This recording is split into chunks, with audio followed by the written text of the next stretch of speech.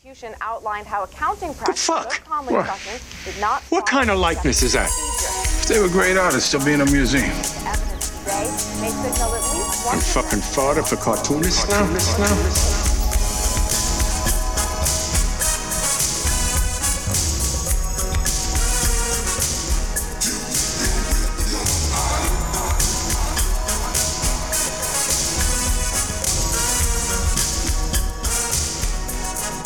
And welcome back to Gutter Boys, episode 101. Whoever would have thought that we would have made it past this? And after the love fest of episode 100, we are back to the same old shit of... We're in full Dalmatian cosplay now. We are furries, and 101 Dalmatians themed episode for this one. Yeah, definitely. I mean, the furry community is where the money is. They true. Always want commissions. Mm-hmm. This new Zelda game has them going fucking crazy with some of the designs in it. It's pretty insane. So, sorry, your dog. No, that's actually my furry persona. Ah, yes. Okay. Yeah. That's actually Alicia. Yeah. in full fursuit. Alrighty. Well, today on the feed, we have special guest Zach Sally, who kind of came out of nowhere because, I was definitely aware of his work, but we were talking about, guests we were going to have on the show, and he was not on the upcoming list. However, he does have a brand new book out, Sammy the Mouse, book 3, via his own publishing imprint, Lamano, as well as Kilgore. And we get into it with Zach about kind of everything and his hiatus away from comics and what it was like to do comics, stop comics, and then get back into it and everything in between. So it's Alicia, shut up. Yeah. Alicia, shut the fuck up. And play the rock Sorry. video. Yeah. Yeah. But yeah, no. So pretty lengthy interview. So we're going to keep it short here. I'll let you talk since this dog keeps fucking barking. Yeah, pretty good interview. It's just 2 hours of us talking about Low. So yeah, that's what you're into. Have fun on this one then.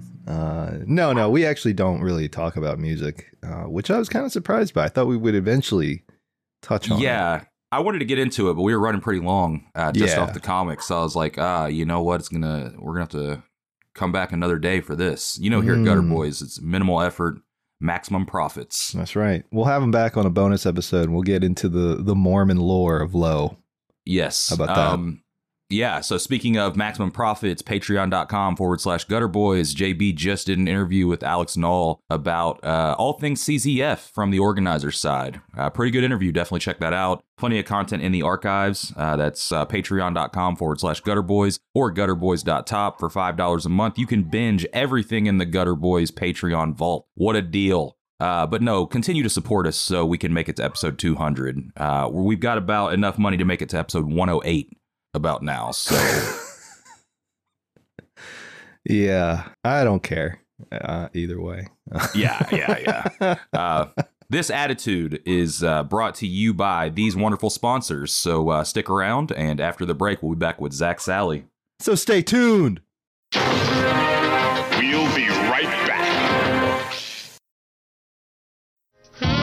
Meow. Sid the Cat magazine is out now. If you've ever been to an amazing rock and roll show and thought, I wish I could experience this moment again, but in comic form, then Sid the Cat magazine is for you.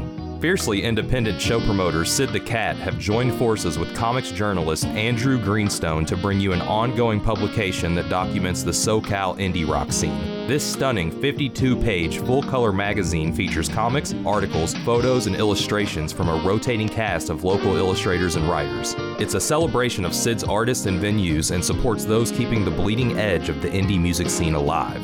Our first issue covers musical artists Big Thief, Illuminati Hotties, Mike Kroll, Fucked Up, Finn Lilly, Katie Kirby, Kate LeBon, Cursive, Christian Lee Hudson, No Win, and so many more. If you are a fan of comics, indie music, zines, rock reports, or community by the way of culture, order a copy now at sidthecat.com/sid-zine. Again, that's sidthecat.com/sid-zine.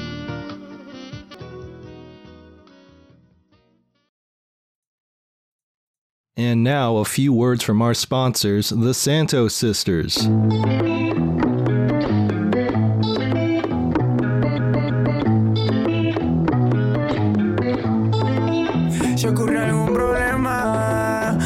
más que enseguida las hermanas santos aparecerán para salvar el día.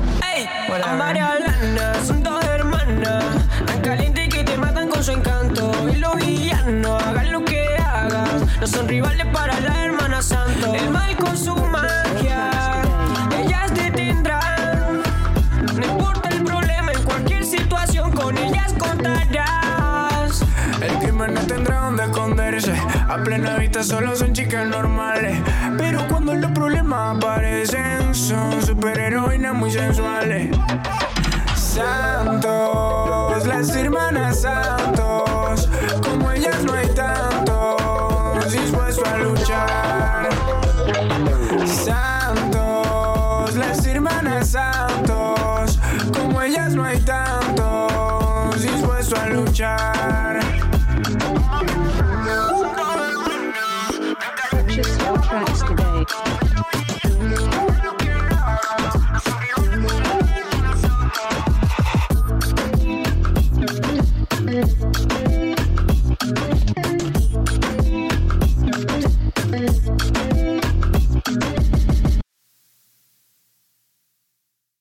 Rust Belt Review is a quarterly comics lit magazine featuring serialized and short-form comics from some of the most exciting cartoonists in the small press scene today. Volume 1 features work from Gutter alums M.S. Harkness, Audra Stang, and Caleb Orecchio, along with work by Andrew Greenstone, Sean Knickerbocker, and Juan Jose Fernandez. You can order your copy of Rust Belt Review today by going to rustbeltreview.org. Enter in promo code GUTTER to receive $2 off your order. Again, that website is rustbeltreview.org. Promo code GUTTER. Athenium Comic Art is an original art website for some of the best cartoonists in the business. They currently represent Remy Boydell, Marie Capelle-France, Nicole Gu, Jonathan Hill, Emma Hunsinger, Casey Nowak, Micah Song, and Tilly Walden. Athenium Comic Art gives fans the opportunity to own an original piece of art from their favorite comics and support the artists that they love. In their short time in business, they've already shipped many iconic pages out to hardcore fans across the globe. Don't miss out on your chance to own a one-of-a-kind piece of history. Check out their website, atheniumcomicart.com, and type in Gutter Gang at checkout to receive free shipping on your first order. Again, the website is atheniumcomicart.com, and the code is Gutter Gang.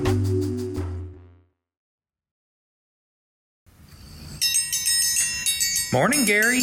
Morning, Marianne. Need a menu? Nah, I'll just have the usual. You sure do love your eggs and coffee, Gary. Best way to start your morning, Marianne. Well, that and an issue of Town and County. What's that? Town and County is a new comic series written and drawn by cartoonist Alex Nall. He's that guy that wrote them books about teaching and that Mr. Rogers feller. Oh, he was such a nice man. The first issue is 36 pages of black and white comic stories with beautiful color covers and features 6 stories about folks in our little township here in Illinois, like Susie Barber, the house cleaner that uncovers her client's dirty laundry, if you know what I mean, and Stanley Pepper, that big feller that just lost his job and took to drinking every night at Bugs's Tavern. Well, ain't that something? Town and County is published by Ivy Terrace Press, headquartered in Chicago.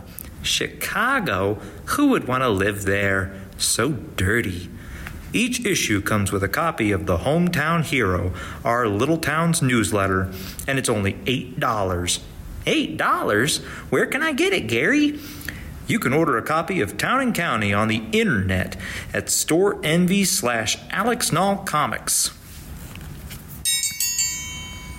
Oh, there's your breakfast, Gary. Thanks, Marianne. Ah, nothing like a cup of coffee and a good comic book. The Last Aviatrix is a post-nuclear adventure comic by independent, Los Angeles-based cartoonist Buster Cagle. The story follows Summer, our last aviatrix, who pilots the sole-surviving airplane, a nuclear-powered B-29. As she travels the ruined world finding ways to survive and help humanity, while dealing with the imminent threat of the Atomborn, a rare breed of atomic wizards that want to see her out of the sky, her mission becomes complicated when she accidentally picks up Henry, an Atomborn child who wields incredible power, and Clementine, a berserker on a quest for vengeance. Can our aviatrix survive this ruined and irradiated wasteland? Wasteland? Every issue can be read for free on bustercagle.com/comics. Paper copies can be ordered as well, but, you can still read it for free. If you like Wizards or Warplanes, go check it out.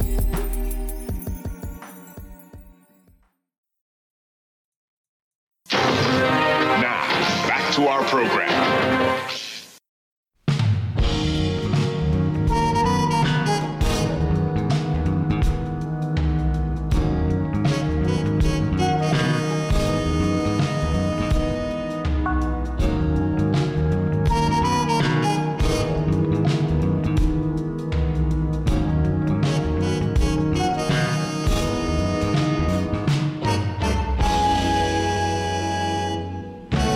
All right, and we're back from the break. And for this episode, we are joined with Minneapolis-based cartoonist and educator, Zach Sally. Zach, how are you doing today? I'm all right. How are you guys doing? Doing well, man. Can't complain. How about you, Cam? Yeah, definitely here and excited to talk to you today. Hell yeah. Me too. Got a nice fat stack of books. Yeah, I was looking over all that today. Yes. Thank you. You're very generous with everything you sent us, Zach. Cool. Made sure to read the new issue from Kilgore of Sammy the Mouse, book 3, which is, I guess, why you're here. That's what you're here to promote. You've I would actually up front want to ask, Lamano, is that your own printing imprint, or is that just something else that's based in Minneapolis? No, that's my thing. I realize I want to make a shirt that says Invisible for 30 years, but I've been doing Lamano since 1993. Okay. And I mean, I started originally, I was just doing zines and whatnot. And then in 92 or 93, I was living out on the West Coast and decided that I wanted to make it into a quote unquote label, which meant virtually nothing. But, just that I'd start when I put out zines, I'd put it out on my own label called Lamano. Of course. And then, so I did a bunch of that. And then 2005, I bought a printing press, and I kind of I left low, and I decided I was going to try and make a run at being a publisher, like less zines, more real books. So the first thing I put out was John Porcellino's Diary of a Mosquito Abatement Man. But yeah, I've been putting stuff out sporadically on Lamano for 30 years. Yeah. So. Yeah, I was thinking that's what I was familiar with the Porcellino title, and I was thinking that maybe you were running that, but I didn't want to misspeak there. So I mean, obviously that shows that you've had roots in small press since '93. Was Lamano like the first stuff you ever released, or were you doing stuff before that? No, I mean, I think the first zine I did, me and John P. and I think my generation of cartoonists were all the generation. I kind of hate terminology like this, but when the zine revolution happened. I feel like that came from, this time when actually copy machines became pretty accessible to people. Before that, there was no real easy or accessible way for you to print your own stuff. And a lot of people my age, it's kind of like, you were 12 or 13 and somebody worked in an office and you got to go copy stuff and make it on a copier. And that was pretty life-changing, but by the time I was 20, 21, it was like Kinko's Copies was every place. And right. It was just that first flush of not the first flush, but the first different flush of the ease of self-publishing became easier than ever before. It was a really cool time. There's a lot of zine trading and, distros, I guess, happening, especially with Spit and a Half, I guess, kind of starting around the same time. So were you engaging with the culture by, moving around? Were you playing in bands at the time and taking your zines on the road? How are you engaging with the culture back then versus now? I mean, now, I should state off, at the front end. I kind of purposely sort of ducked my head out of comics for a few years.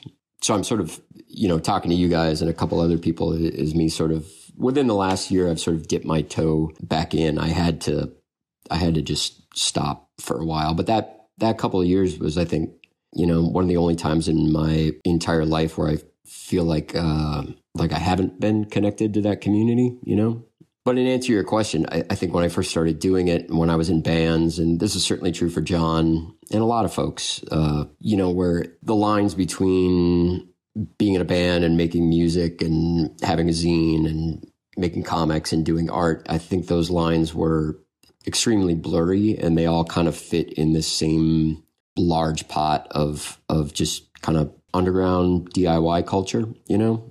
The same thing like Jaime has however many years on me, but he was doing punk flyers, you know, like because his brother was in Dr. No, you know what I mean? It was just real this. Yeah. We always talk about like the Venn diagram and like music and comic, like there's always an intersect, you know, like with, you know, cartoonists and like music and like the scene, you know, of both scenes actually, you know, music and it's like very homogenous as far as like both of them and kind of fluid as far as going, you know, back and forth. You see a lot of artists doing that. Now, I do want to kind of talk about, you know, your break that you mentioned. Was this like self-imposed? Were you just burned out? Like, why did you take a step away for a few years? You know, well, how, you know, I had a total meltdown, total of as complete meltdown as I've ever experienced in my life. And I think at that point, I was kind of like, I think maybe I need to stop being a cartoonist. And I think I actually need to stop being an artist for a while to just reevaluate my relationship to that whole thing. And that makes it all sound like, you know, like I was thoughtful and deliberate about it. But I was kind of like, I need to shut down for a while and reassess everything from the bottom up and see if I still want to do this, see if it's still you know, and Sure. I think for me, it was kind of like, I mean, I think it was before the camera. I mean, before we started taping, but I mean, I was teaching comics for 14 years and that was something I never thought I'd end up doing. But I mean, I've made my life as a working artist, you know, since I was 22 and that, I think there's some dangers that come along with that, you know, and, you know, when the thing that you do also becomes the thing that you need to do to bring in money or frankly, to fucking feel okay about yourself, you know, I think there's some concrete walls you can run into after doing that for a really long time. And I ran into them hard, you know, I mean, I think during COVID, everybody had some real long, hard looks in the mirror about just about everything. And the way things shook down for me, that was a part of it, you know? So you want to keep talking about that? It's super fun. Yeah, well, you know, I do want to talk about, you know, yeah. But it is a very valid thing. And I would say that when you take a break from creating or, you know, whether it be burnout or, you know, just because you hit a wall, whatever the cause may be, or, you know, voluntarily, you know, you can always kind of come back with a new perspective. Do you feel like, you know, now that you're creating again, you do have a new perspective on things at all? Or do you feel like it's kind of just back on the saddle? No, I mean, I think and I hope when I explain that it wasn't a sort of, I mean, it was awful and brutal and terrible on all kinds of levels, but I think it was really helpful and really necessary. And it was something that, you know, there's these forces of inertia, you know, where you just you're like, I am this thing and I do this thing and this is what I am and this is what I do. And you get to a certain point and you're like, that can't be the sum totality of how you view yourself, you know, or like, I have this compulsion to do this thing. And at a certain point, you're like, well, that's a compulsion, you know, like why are you actually doing this? And it wasn't making me, I just kept doing it. And then I was like, this isn't making me happier. It's not making me a better person. What the fuck's, and I don't know why I'm doing this, you know? Mm-hmm. And, yeah. And I'm, you know, I think I said this in another podcast I did, but it's, you know, the way the fucking world is going right now, it's... Yeah, you don't have to tell me, brother. No, yeah, I mean, just doing your little comic books, it's like, it's beautiful and it's wonderful, but it's just, you know, right now the stakes are higher seemingly for everything. And, and I don't have any solid answers for that, but I do know that I had to find different and better reasons to want to make comics again. Yeah. I mean, I think that's like such a relatable feeling to have, you know, about your work. And since we're all creatures of habit, you know, eventually we start questioning why we do the things that we do, especially when they stop bringing us the joy and the satisfaction, which led us to the thing in the first place. Yeah. And since we all do this thing, it's like, it's not and never has been money, you know? Right. Yeah. You know, in one way, it's, you know, if you are making a living at this, you know, I mean, I know I am friends with a couple cartoonists who do make a living at this, and they work like maniacs, you know. They just, you know, they just, it's thankless.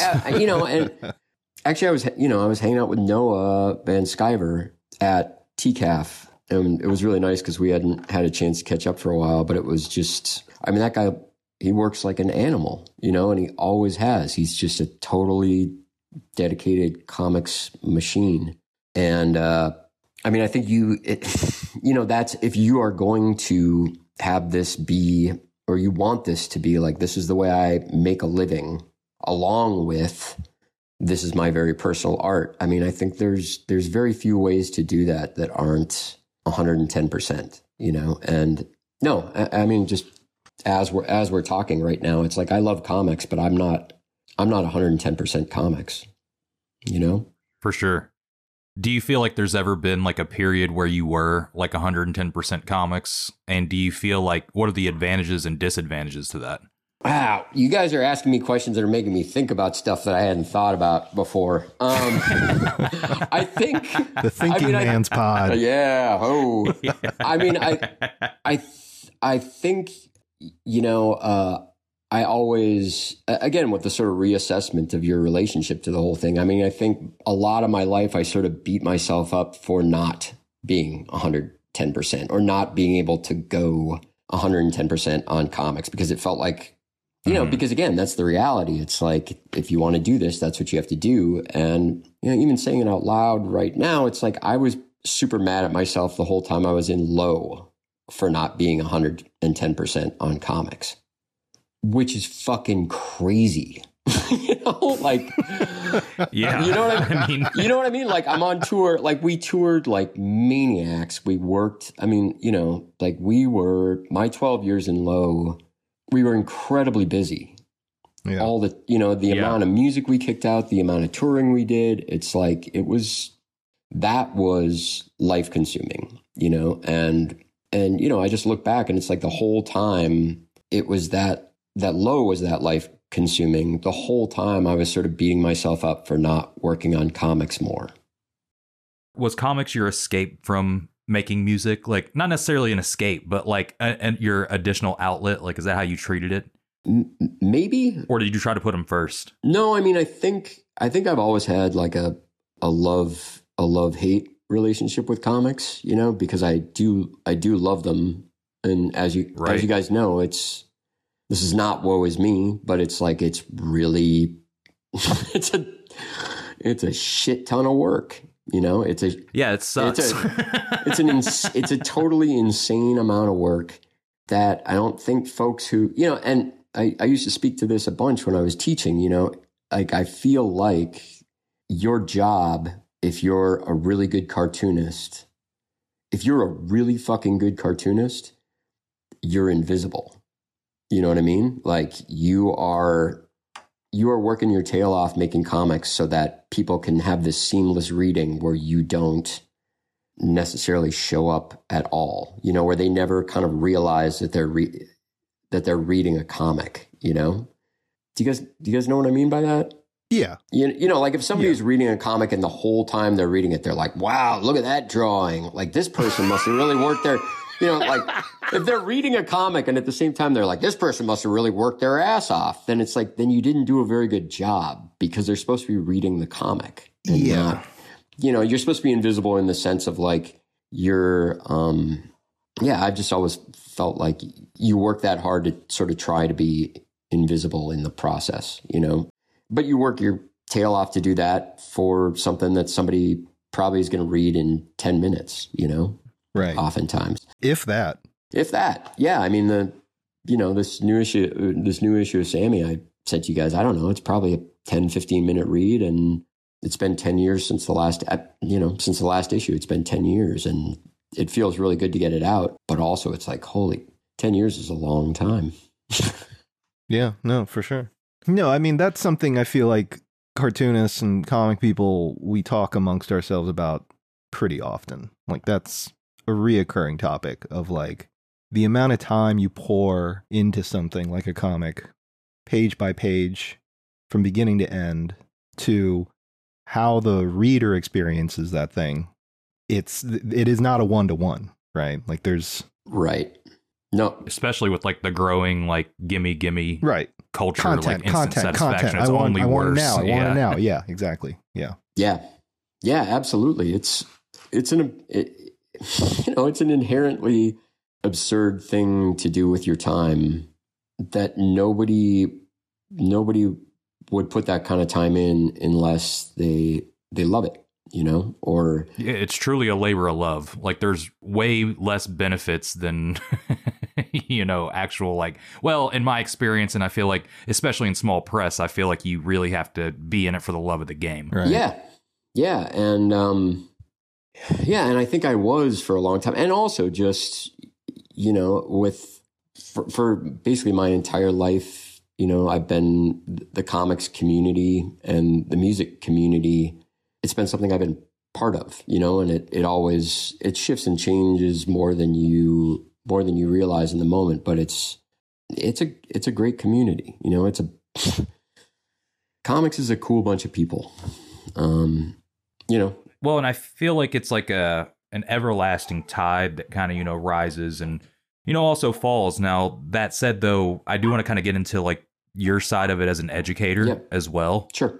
So, I mean, like, what do you think, like, as far as like, if you, sorry, my dogs are going crazy. 1 second. Sorry. But, yeah, if for some reason you were to, They're just telling me to shut up. Shut up, Cam. Yeah. Shut the fuck up, Cam. I'm going to be so mad if you don't leave those dogs in. I'm just saying that right now. Well, I do know that, you're currently not teaching right now, but when you did, if there was something at the beginning of each semester that you set out, because each student's going to have a different path, work in different styles, and then honestly come from different backgrounds with comics. You're probably going to have your independent people, you're going to have your mainstream people, and so forth. So if there was like, is there one thing that you set out to accomplish each semester, like as like a general blanket that you hoped your students took away from, learning from you? That's a good question. I think that changed a bunch over the years, and it might have changed more than I wanted it to.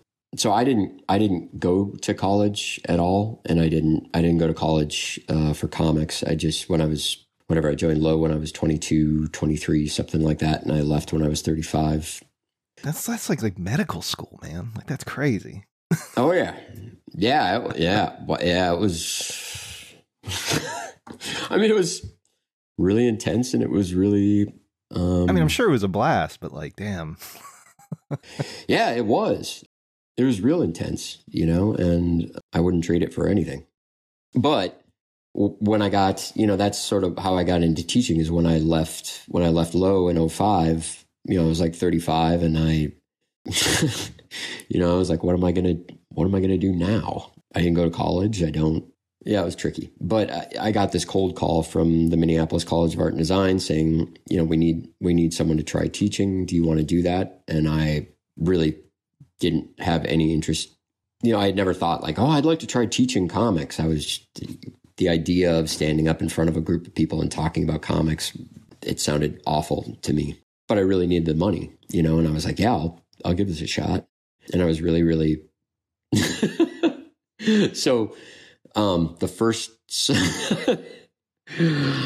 you guys ready for this? It's going to be a great story. Lay it on me. So I go in there, and like I've never gone to college.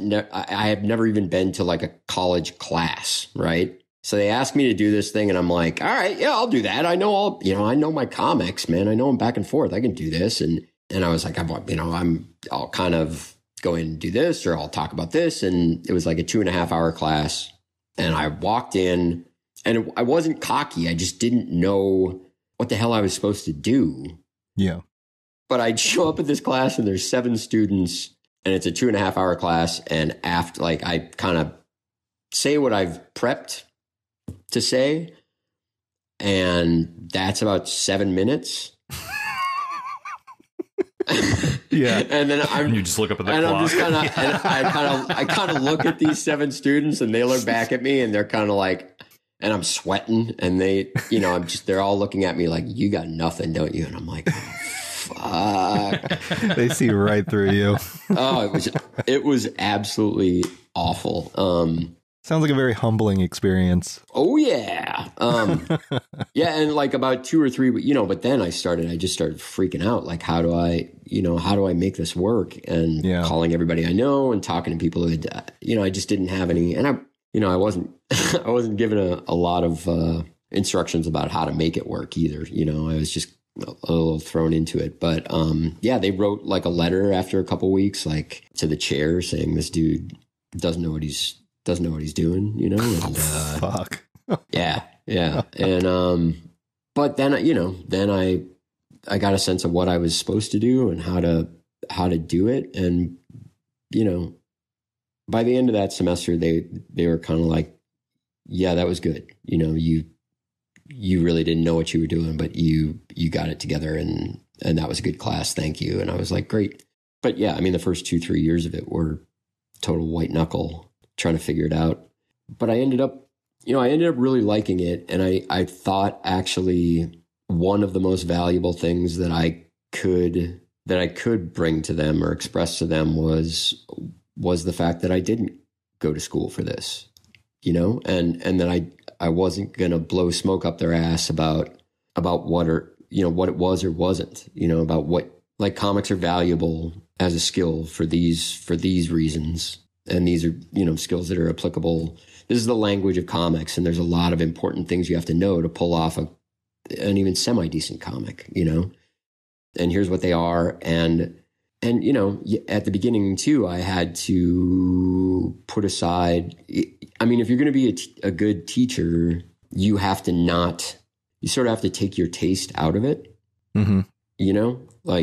If somebody's there and they're in a comics class and they want to do something that you're totally uninterested in terms of genre or style or whatever, you are a shitty teacher if you're like, well, why don't you make that into an autobio comic? You know what I mean? Like, that's not. Yeah. No, I agree.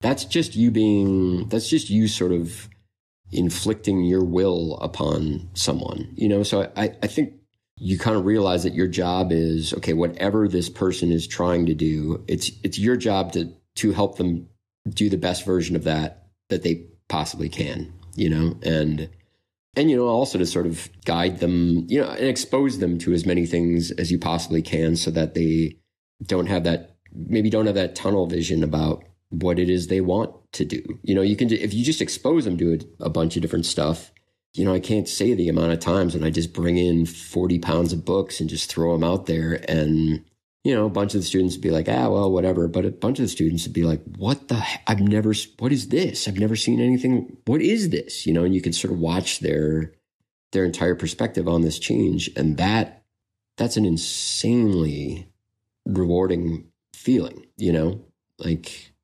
absolutely, as an instructor, not like, oh, now they're going to do the kind of comics that I like or that I want, but just, those are the moments in my life that I've treasured, where it's somebody, whether it's music or comics or art or something, when somebody puts something in front of me and I'm like, I have to reconfigure the way I look at everything because of what I'm seeing right here. That shit's the best. Yeah. And it's really refreshing to hear that from you, because there are a number of educators who are currently teaching right now, like the next generation of potential comic creators who did not get that.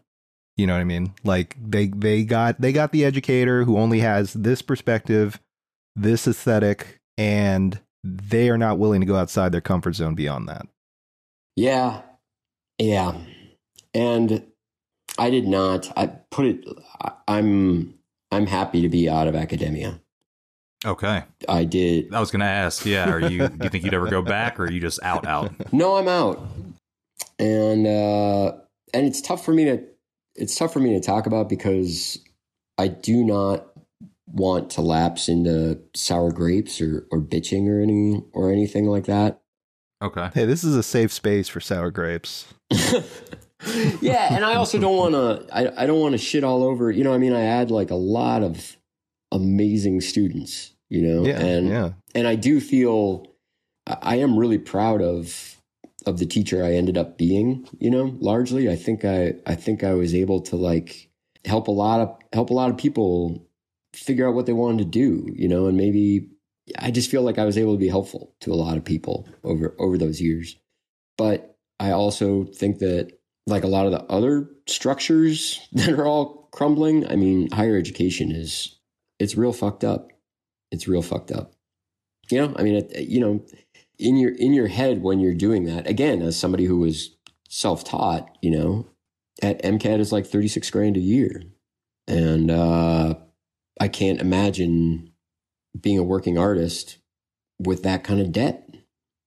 Yeah. And I mean, unfortunately, because, you know, I feel like this is just kind of off on a tangent, but I feel like because you're pushed to go to school so young, a lot of young artists end up with the debt, if not more, you know, just from trying to go to do a master's and whatnot. So it definitely is a massive problem in my eyes, especially when it's so hard, you know, in these times to make a living off of art, to even pay that shit back. Yeah, I can't imagine, you know, like that. I feel like that's the only reason I was able to, you know, be a working artist all these years, is because if I was paying off that debt, I would have been totally hosed. And, you know, you kind of have to separate that from like, I am trying to give folks stuff that I think is valuable, you know, that has value. Like, I can't think about how much you're paying for this, because for some of you, you know, your parents are paying for all of it. For some of you, you're working a bunch of jobs. Like, I just don't know, you know, I just have to try and make sure that I have to try and make sure that I'm giving you everything I got in terms of that. And part of that is me being like, you are a great cartoonist and you make weirdo comics and you're great at it. And we need to have a conversation about the fact that this is all, you know, like you're never going to make a living at this, not because you're not good, but because it's just the reality of the situation. It's just the reality, you know, and yeah, you know, like I mean, you could always hit the lottery, you know, and get that 1 in a million chance but I mean, to be honest, I mean, we're all at the same shows in the same trenches, you know. There's the age-old joke that, you know, the small press is just the same $20 bill passed around, you know. Yep. So, I mean, and even that, not much has changed. Yeah, and even that's got a bunch of worth to it, you know. And like, we might be all trading around the same bill, but we're all happy to be giving each other that $20 bill, you know. Right. Like, it's like, yeah, these are the people that get it, you know, and that's not. I again, like, culturally, what we're supposed to do is sort of value, like, well, the more books you sell or the more money you make or whatever, that's kind of the sign of success or validity or whatever. But man, it's, you know, you reach 1,000 people with your awesome fucked up little comic book. That's not a small thing. That's 1,000. That's 1,000 people. Yeah, you know what definitely. I I mean? mean, no, I mean, that's a great amount of readership, especially to have here in this side of comics, you know. Some people might scoff at that on the other end of it, but I mean, like you said, that's a very powerful readership if you can cultivate that. I do want to talk about process, but before we do that, JB, do you have any last questions about education or anything like that you want to get out of the way before we move on to process? Yeah, I'm just I did, but we can move on.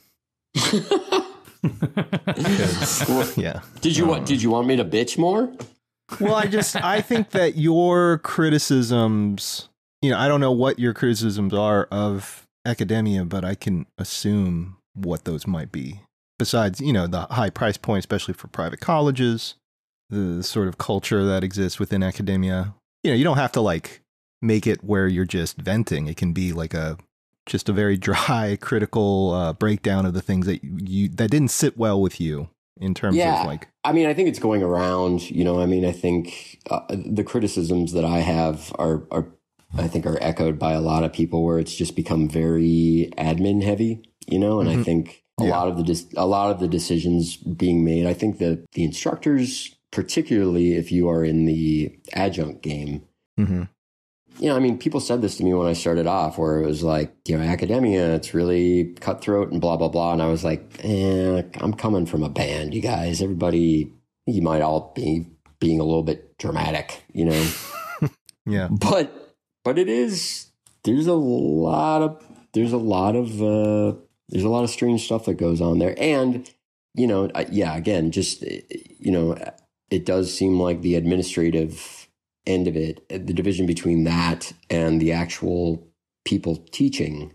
Mm-hmm. That's a pretty wide gap, you know, and it's and the way it plays out, I think is often really unfortunate, you know, and for the same reasons that we were talking about, where it's a system that sort of really wants you to stay in the system, you know, like the longer you keep pursuing degrees, the more money they get.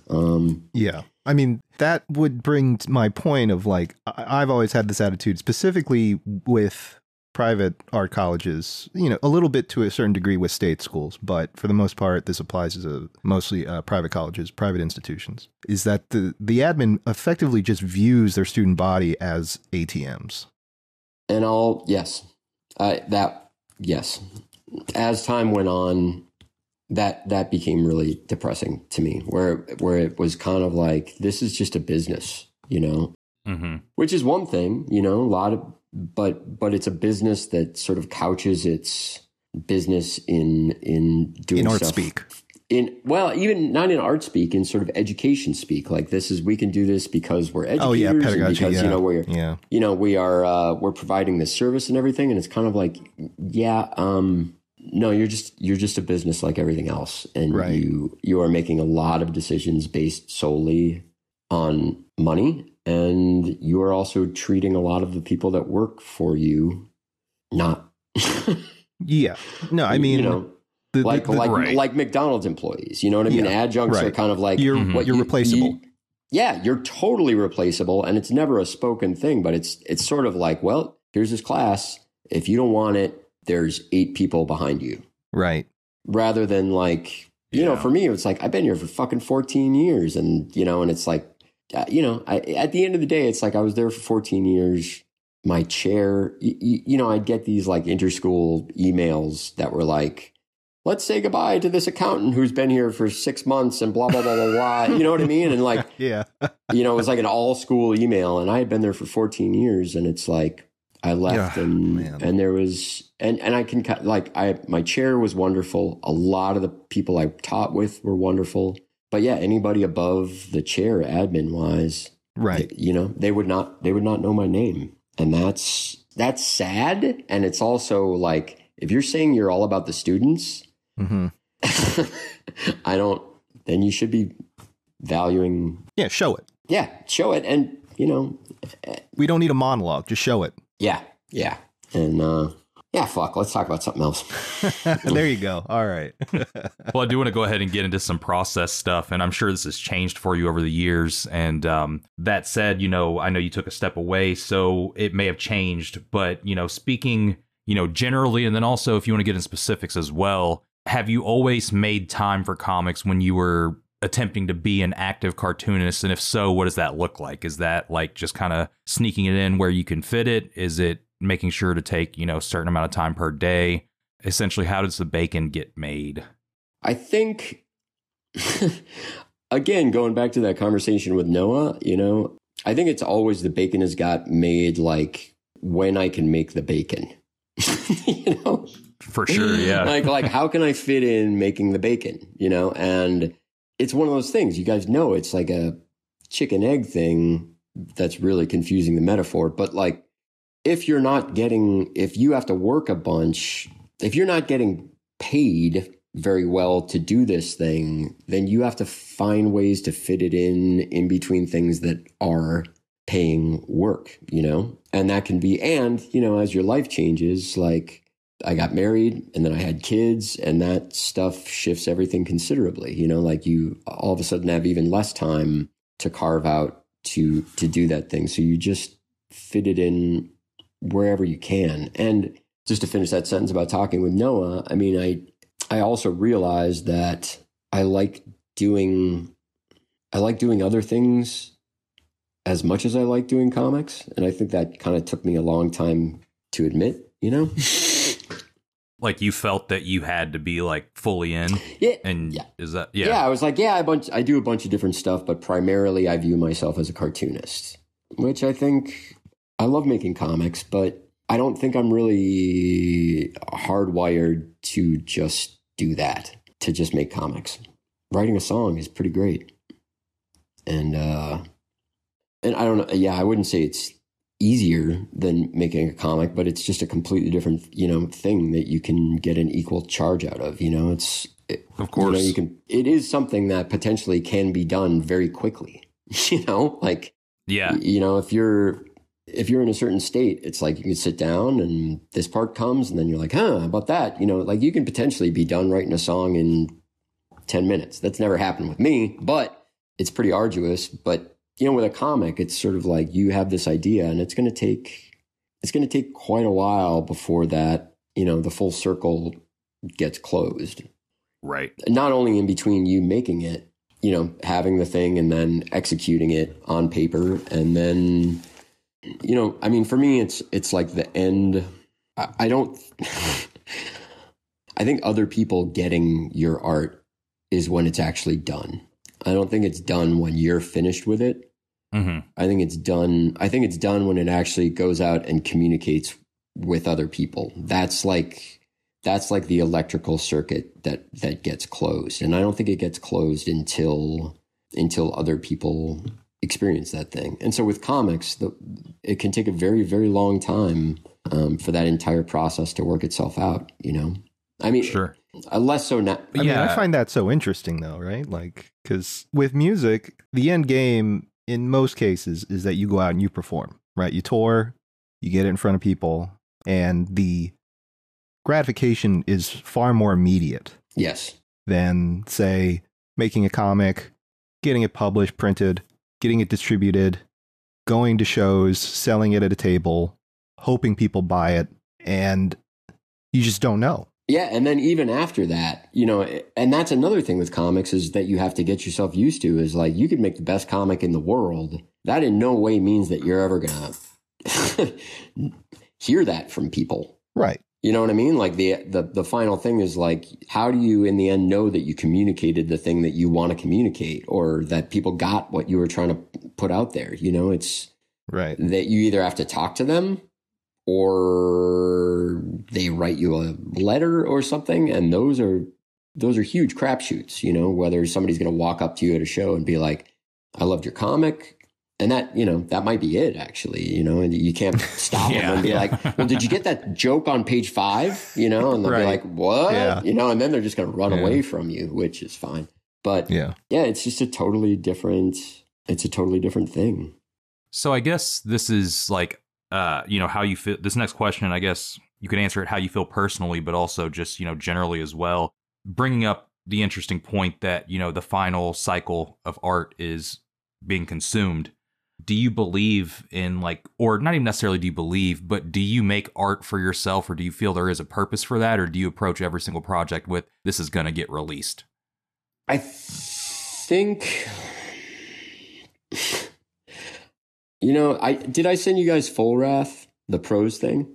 I didn't get that one. No, I got the, everything that I was looking over today was illustrated. Then I got the CD as well. So yeah, I don't think I got that.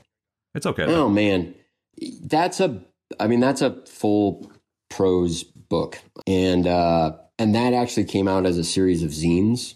That was it's like an autobio of me trying to remember, like when I was right before Low, I forged a bus pass and rode it around the country for a while. And I ended up in Oakland and it was just like, young chaos type stuff. And I just started writing about that strictly for myself. And then about 60 pages in, I was like, maybe I'll turn this into a zine because it sort of turns out this isn't. I thought I was just writing this for myself, but because I'm writing it for myself and not thinking about other people or how it might be taken, it's, I think it's coming out well because of that. Do you know what I mean? No, definitely. Yeah. Your process was making it, I guess, make it and you see it that way. I totally get that. Yeah. Yeah. Maybe this harkens back to sort of me talking about why I quit and why I'm starting again, and even why anybody would make art right now. I mean, those were there's a bunch of personal stuff, but there's also just, I think I was making art and there was I didn't know why I was making it, and it certainly wasn't bringing me any joy or even any sort of like deep satisfaction. I was doing it just because just because I was doing it and that's what I am and what I do. And I don't think that like joy is a necessary component for art. But I think I think what you do is making you miserable. When you give that to other people, it's going to make them miserable too. And I don't think there's a lot of room for that shit right now. You know what I mean? I think there's a lot of misery all over the place, and I don't want to add to that pile of misery. Yeah, that is totally fair, I think. Yeah. Well, with process, I know a lot of people approach comic making differently. A lot of folks have their own personal sort of guidelines, philosophies, whatever.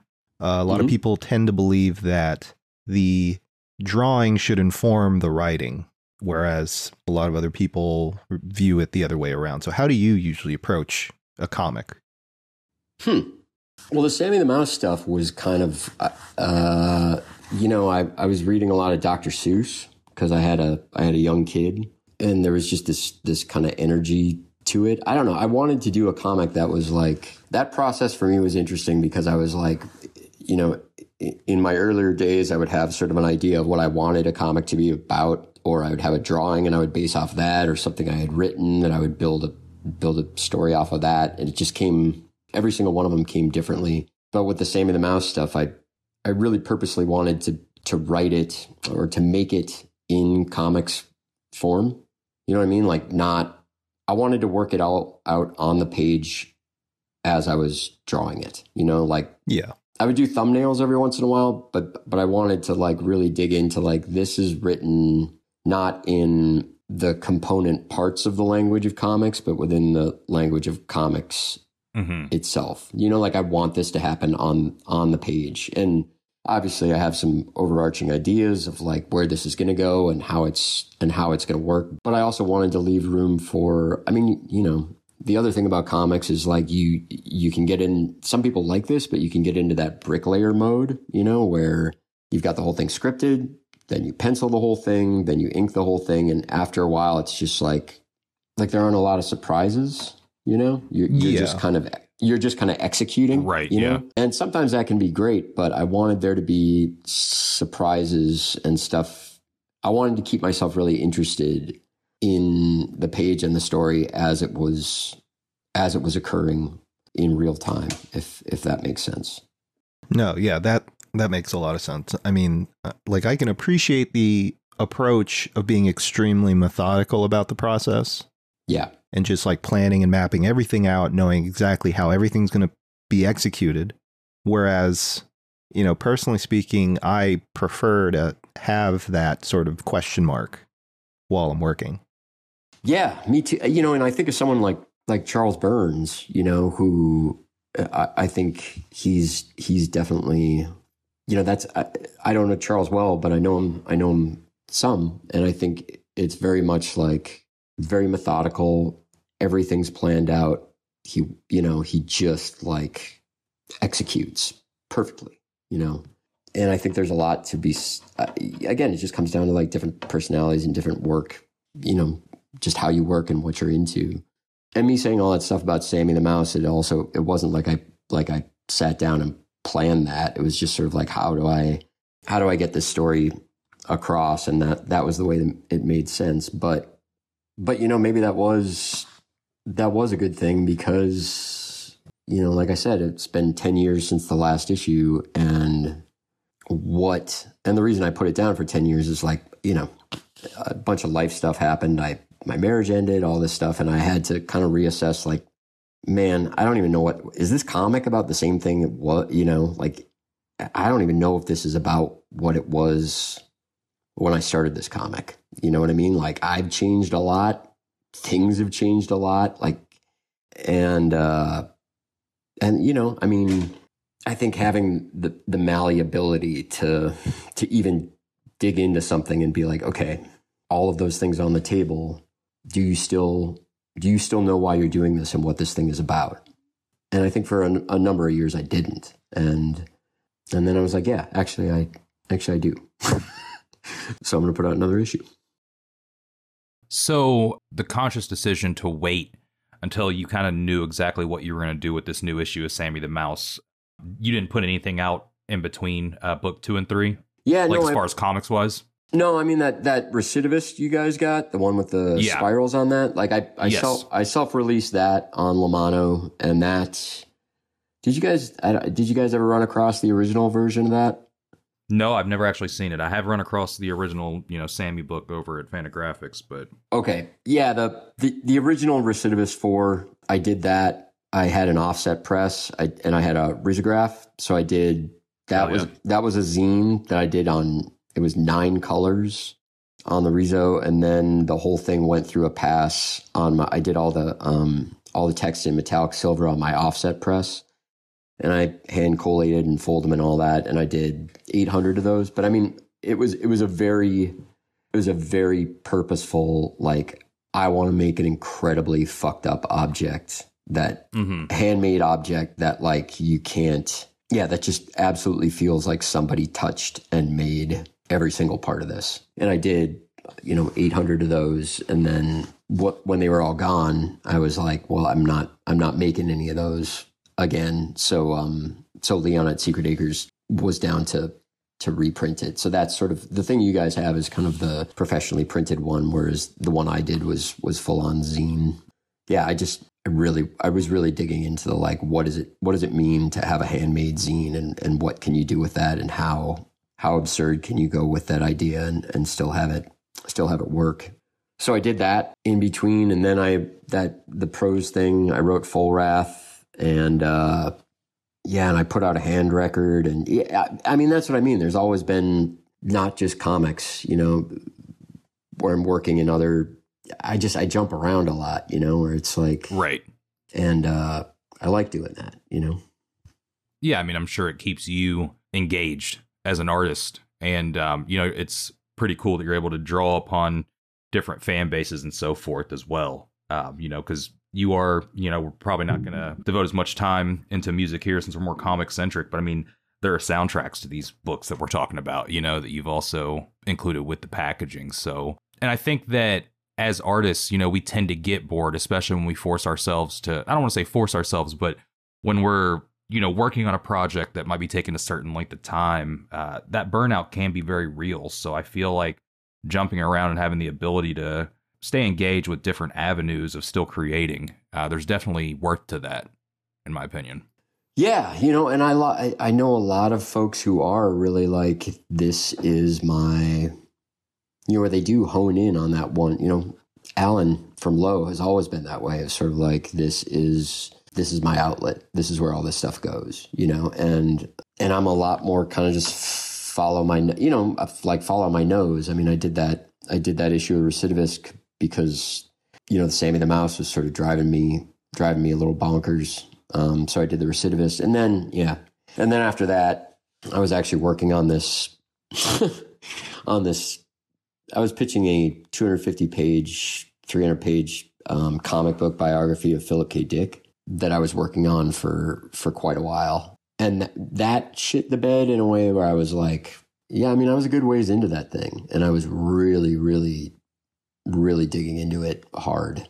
And when that shit the bed, I think that was actually when I had to take a serious break from comics.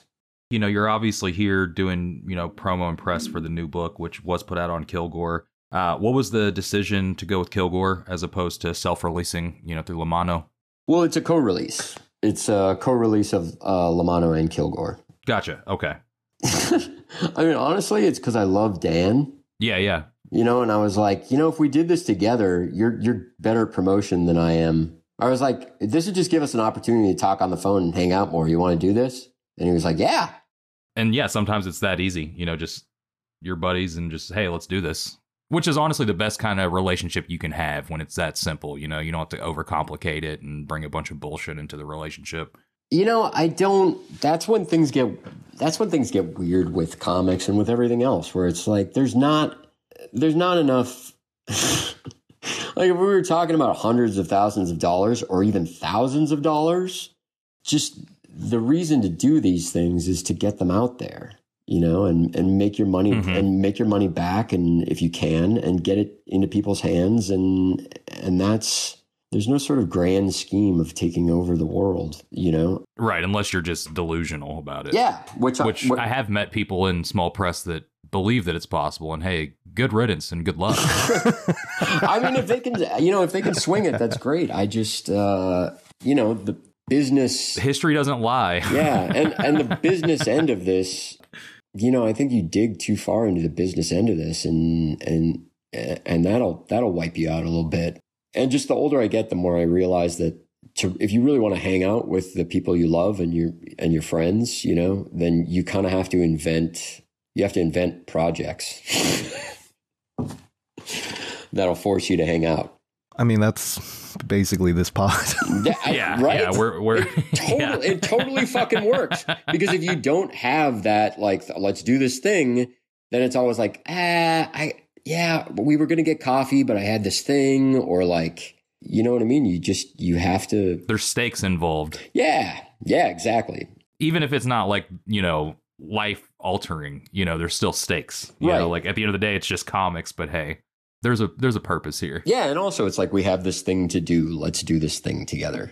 Mm-hmm. And I think those things are great. So yeah, you know, and Dan's just one of the best dudes there is, and it's totally worked because we've been able to, you know, now we talk on the phone more than we did before. Hell yeah. Well, before we get out of here, and we'll let you plug everything at the end, we did get a couple questions for you. Oh, really? From our avid fan base. So one was not a question, but rather a statement from Neil.art. I had a 370-word question, but Instagram didn't allow me to DM it to you. If this happens in the future, you can just not use a little question box and DM it. But yeah, no. So first, real question, though. This one, and I can tell you who it was off air, but for on air purposes. Is this going to be horrible? No, it's not horrible, but this was submitted and was asked to be asked anonymously. So here's the exact reading of the question. Can I ask Zach a question anonymously? Please do not give me credit for this question. Yeah. How was working with Fantagraphics? Were there any conversations or expectations about if they'd keep your books in print? Well, I love Fantagraphics. Sure.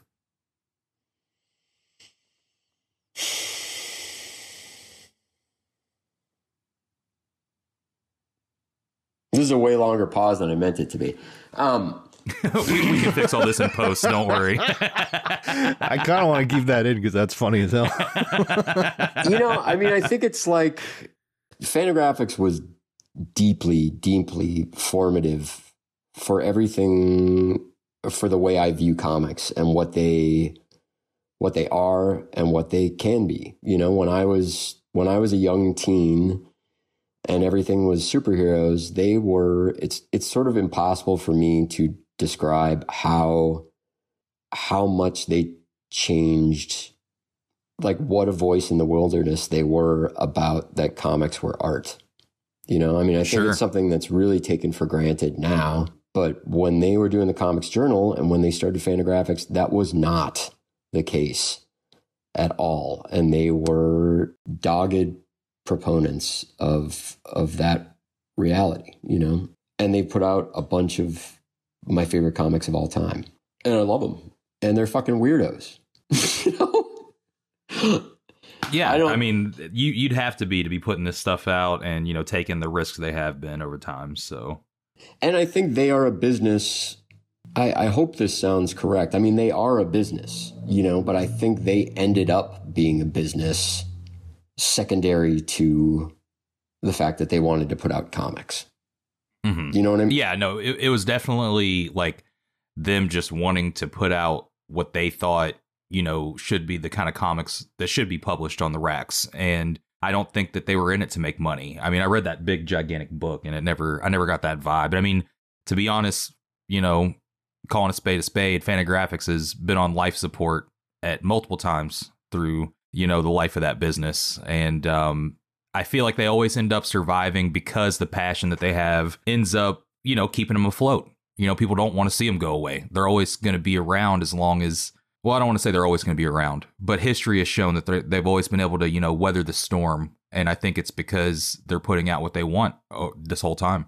Yeah, and I think they, you know, in the answer to the anonymous question, I mean, I think, put it this way, I know a number of my Fantagraphics books, or actually there hasn't been that many, but I know they put it out, you know, like when Kim Thompson was alive, I was like, can we do this thing with this book? And he was like, yeah, I mean, this book isn't going to sell shit, but I'd be happy to do that. Yeah, I mean, that's sort of how Kim was. And he's like, well, can't you just tell me that it's going to sell a lot? Just like lie to me or something, you know? But I mean, I think they have put out a great number of books just because they love them and that they knew they were going to lose money on them, you know? Mm-hmm. And, you know, and I think they've also put out books that they thought they were going to make money on and they didn't. Do you know what I mean? Yeah, I think they're doing that right now as we speak. And I've been sort of out of the game, so I don't, I'm really not as aware as I used to be. But, yeah. And I'm not reading as many comics as I used to. So you're not missing much. Nah, just joking. Yeah. All right. Okay. Last question is from Instagram user D Moses. They ask, did you make comics on tour with Lowe? What did that look like? Yeah, first 2 issues of Recidivist that got collected in the Like a Dog book from Fantagraphics. Those I kind of squeezed in between, but it was, you know, I would try to bring stuff on tour and work on it on tour, and that was tough. So I would just, you know, when we had downtime or we weren't on tour, I would try and bang it out then. Were you all a bus or a van band? Oh, we were a van. So it was probably hard as fuck to draw in the van, I'm assuming.